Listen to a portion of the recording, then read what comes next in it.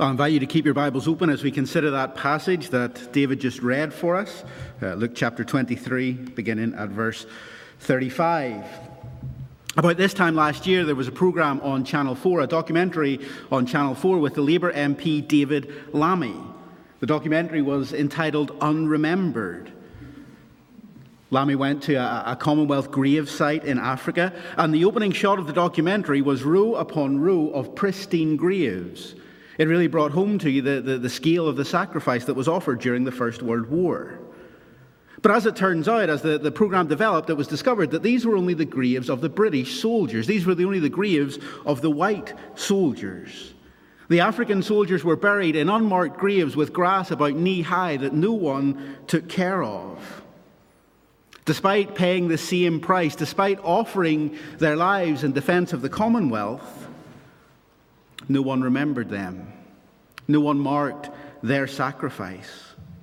No one had constructed graves for them as they had for the British soldiers. No one remembered them. And as we come to Luke 23 this morning, as we come to this section in Luke's Gospel, it's all about remembering, isn't it? We're going to think about three things and see three things from this section this morning. Firstly, we're going to think about how the religious leaders and the soldiers mock Jesus. They say almost, remember what Jesus said. Remember how he claimed to be the king. Remember how he claimed to be the Christ. Remember how he claimed to be the Messiah. But then secondly, we want to remember what kind of king Jesus is. That as he hangs there bleeding and dying, that criminal looks at him and sees him as the King of Kings and Lord of Lords. And then thirdly, finally, we want to remember the Savior that Jesus is, that he was the one who could save from sin. So firstly then, we want to think about how the religious leaders almost mockingly say, remember what Jesus said, remember what Jesus said. And we see that in verses 35 through 38. Now, we are very much breaking into the middle of this section in Luke's Gospel. Jesus has been arrested. Jesus has been put on trial before Herod, before Pilate. He's been put on trial before the Sanhedrin, the Jewish ruling council. He's been put on trial before Herod again. He's been sentenced to death and taken to the place of execution. And as we break in here in verse 35, Jesus is on the cross. And what are we told in verse 35? That the people stand by watching. Now, this seems... how would you put it? It seems a little bit distasteful to us, doesn't it? But it was a form of almost entertainment for them in Jesus' times. They went to the games. They went to the executions. It was a spectacle. It was a thing to behold. It was a thing to witness, to watch.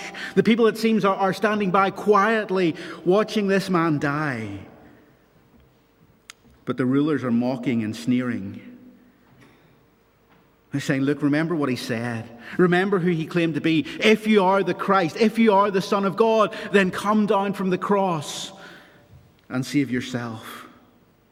Remember the way that he forgave people of their sins. Remember the way that he healed the sick. Remember the way that he helped others. And now look at him. He can't even help himself. He can't do anything for himself. If he does that, if he comes down, then we'll believe him. If he can back up his claims, then we'll believe him. If he can save himself, then we'll put our trust in him. Of course, they miss the irony, don't they? That if he came down from the cross, he wouldn't be able to help them. There would be no way for them to be saved. There would be no way for them to be made right with God. They would stay dead in their sins and trespass. He had to stay there to offer the sacrifice to God. But they're prodding him, aren't they? They're poking him, provoking him. Come down. If you are who you say you are, if you are the Christ, if you are the Savior, come down and save yourself. What a reminder this is for us this morning, friends, of the love of Christ for his people. Let's just think about that for a moment. Here is Jesus Christ, the Son of God, the one who is equal with God in power and glory, the one who created the universe, the one who set the stars in place. And here he is being taunted by those whom he created. Why did he do it? Why did he hang there and die? Why did he endure their insults? So that we might know God. So that our sin could be atoned for. So that the price for our sin could be paid. If the plan of salvation was to be accomplished, if God's plan of redemption was to be accomplished, then Christ had to die. The religious leaders have had their fun. If you're the Christ, come down. But then the soldiers, they get in on the act in verse 37. They bring him this wine, verse 36, this sour wine, and say, if you are the king of the Jews, save yourself. That they're mocking him. They're almost giving him this fake homage. Giving him the sour wine, not the good wine, but the sour wine. Almost mocking his claim to be the king of the Jews. If you are the king of the Jews, then save yourself. I once knew a girl who claimed that she could say all 32 counties on the island of Ireland in something like 10 seconds. Now, I was dubious about this claim. It seemed sort of unrealistic to me that she could do it. So I said, well, prove it. Do it. And sure enough, she could. Now, my knowledge of the 32 counties on the island of Ireland is somewhat sketchy, but it sounded plausible. It sounded realistic. I invited her to back up her claim, and she could do it. And that's what the soldiers are saying here. If this is true, if you are the king of the Jews, then do something about it. They invite him to prove his claim by taking action. And the sign is written above his head. The charge, any criminal who was to be crucified, the charge was always placed on a plaque above his head. What's the charge that's listed against Jesus?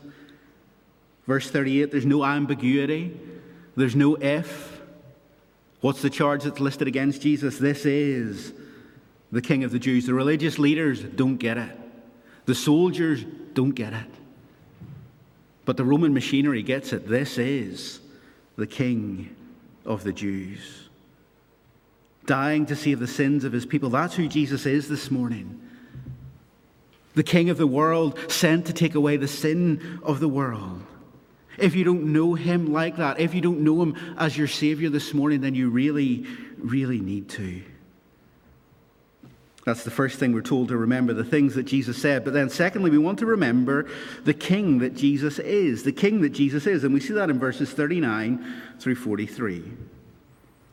The religious leaders have mocked Jesus. The soldiers have mocked Jesus. And now one of the criminals who's being crucified with him turns and begins to mock him as well. Verse 39. One of the criminals who were hanged railed at him, saying, "Are you not the Christ?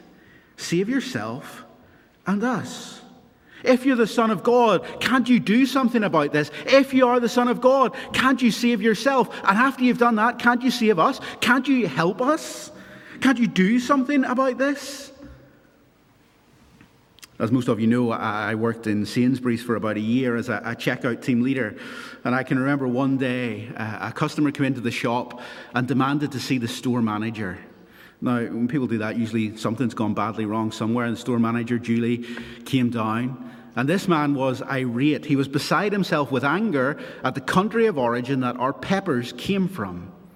He said to the store manager, "Why are you buying peppers from this country? Don't you know all of the things that this country has done?" Now, to be fair to the store manager, he kept his patience for longer than I would have. He tried to explain to the man, "Look, these decisions are made in London. These decisions are way above my pay grade."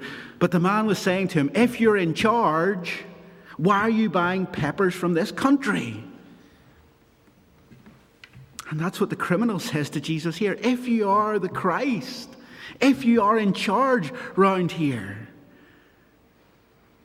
then save yourself and save us. Do something about this if you're in charge. But the other criminal turns in verse 40 and rebukes the first criminal, saying, "Do you not fear God? You are under the same sentence of condemnation.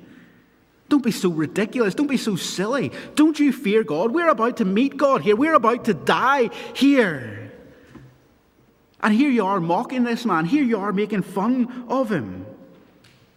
We're being crucified as well. We're no better. More than that, he says, actually, verse 41, look, we're suffering justly. We've done something wrong. And in order to be crucified by the Romans, generally you had to do something pretty serious. You were crucified for murder, you were crucified for insurrection, you were crucified for claiming to be any other king than Caesar. You weren't crucified for relatively minor things. So these guys who are hanged with Jesus, who are crucified with Jesus, they're bad people. And he says, look, we're suffering because we've done wrong. We're suffering because we've committed the crime. We're suffering because we've broken the law. But this man has done nothing wrong, verse 41. It's an incredible statement to make about a man being crucified. This man has done nothing wrong. But the dying thief gets it, doesn't he? You see, the dying thief sees who he is before God. He sees that he's one who's broken the law. He sees that he's one who deserves God's righteous judgment. He sees himself as one who deserves to be punished, as we all do. We've all broken God's law. We've all fallen short of God's standards. We all deserve God's punishment on our sin. But Jesus doesn't. As Robin reminded us at the start of the service, he had no sin of his own. He had done nothing wrong. He had committed no crime. And yet he was here paying the wages of sin. He was here dying so that people could come to know God. He wasn't dying for his own sin, but for ours. He wasn't dying for his own sin, but mine and yours this morning if we come and ask for forgiveness. And notice what he does in verse 42. And he said, Jesus, remember me when you come into your kingdom. Now, this is a thought that's been in my mind all week. It's a thought that I couldn't shake all week. We know the end of the story. We know that Jesus is the King of Kings. We know that Jesus is the Lord of Lords. We know that Jesus will one day return in glory and take everyone who believes in him to be with himself. But think about the man on the cross. He turns and he sees Jesus, and what does he see? He sees a man bleeding and dying. He sees a man most probably naked. He sees a man bleeding from wounds received the night before. Now, if ever there was a man who didn't look like a king, it was the man on the cross next to him. If ever there was a man who didn't look like a man who had a kingdom, it was the man on the cross next to him. But the thief looks beyond what his eyes can see, and he sees Jesus for who he really is. The bleeding, dying man next to him is the King of Kings. The bleeding, dying man next to him is the one who can save him from his sin. Perhaps he'd heard Jesus preach before. Perhaps he'd seen the miracles that Jesus had performed. We don't know. But something convinces that dying thief that Jesus is the one who can help him. He looks beyond what his eyes can see. He looks beyond the evidence that's in front of him and sees Jesus as the King of Kings, the Lord of history, the ruler whose kingdom will have no end. Earthly kingdoms rise and fall. Think about being a British soldier in 1940, faced with the seeming might of the German Nazi Empire. I think it would be pretty hard to imagine a world without National Socialism, and yet, by and large, here we are. Think of being an Iraqi and trying to convince yourself of a world without Saddam Hussein. And yet here we are. What might we say today? Imagine today trying to imagine a world without the coronavirus. And hopefully we'll get there. Earthly kingdoms, earthly empires rise and fall. But the kingdom that Jesus Christ ushers in, the kingdom of which Jesus Christ is king, has no end. It is an eternal kingdom, and he is the king that we all need to come to. He is the king that we all need to subject ourselves to. And Jesus responds to the man. What does he say? Verse 43, truly I say to you, today you will be with me in paradise. The thief's circumstances don't change. He's about to die. But his eternal destiny changes. Today you will be with me in paradise. What words to hear. He can die in peace, knowing that his eternal destiny is secure. That's the king that Jesus is. People may not see it. The world may not recognize it today. Just as many who saw him crucified didn't see him as king. But Jesus is king this morning. And his kingdom will last forever. The question for you is, are you part of that kingdom? Are you in that kingdom? Are you a subject of Christ by faith? Thirdly, finally then, we want to remind ourselves and remember the Savior that Jesus is. The Savior that Jesus is. And we see that in verse 47. What are we told in verse 47? Now, when the centurion saw what had taken place, he praised God, saying, certainly this man was innocent.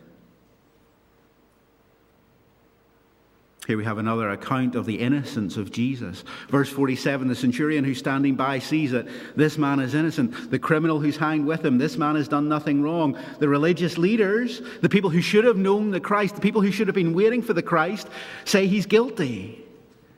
But the outsiders say, the sinners say, this man has done nothing wrong. Now think about that centurion. Here is a man who's used to death. Here is a man who's commanded Roman soldiers. Here is a man who's put many a person to death. And something about Jesus, something about the way that Jesus dies, convinces him this man was innocent. Other gospel writers, other gospel accounts for us include the reference that the centurion said this man was the Son of God. In his death, Jesus is drawing people to himself. He draws the dying thief beside him to himself. He draws this Roman centurion to himself. In his death, Jesus is bringing people into paradise. But it isn't finished there, is it?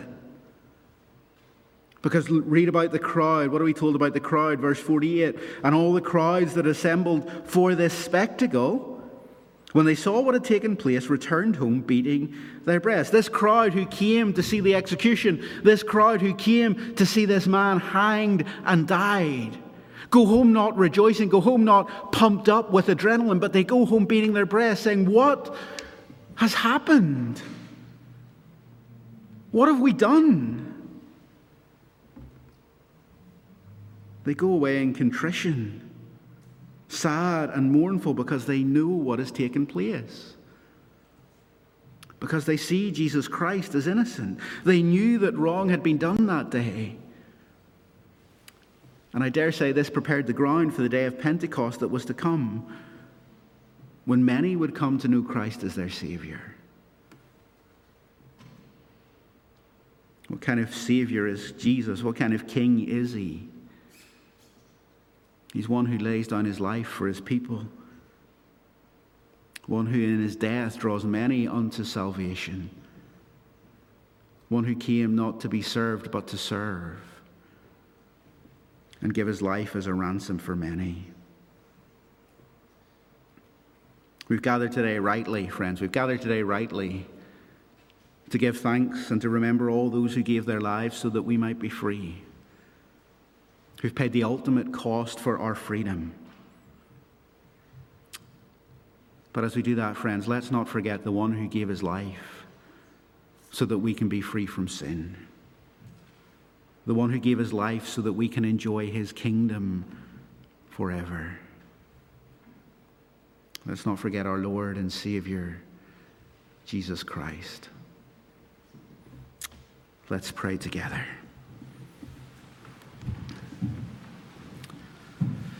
Heavenly Father, we thank you for your Son, the Lord Jesus Christ. We thank you for his death in our place. We thank you, Father, that even through his death, even through his sacrifice, he was bringing many sons to glory. We thank you for that thief and that assurance that he had, that although he attended no church, that although he was never baptized or received communion, yet he had that assurance of being in glory with Christ. As we gathered this morning, Father, we recognize that there are many within our fellowship who are hurting, who are suffering. I want to pray that you would comfort the family of those who have been bereaved recently. Pray that you give that peace that passes all understanding. May they know your presence with them in a real and tangible way.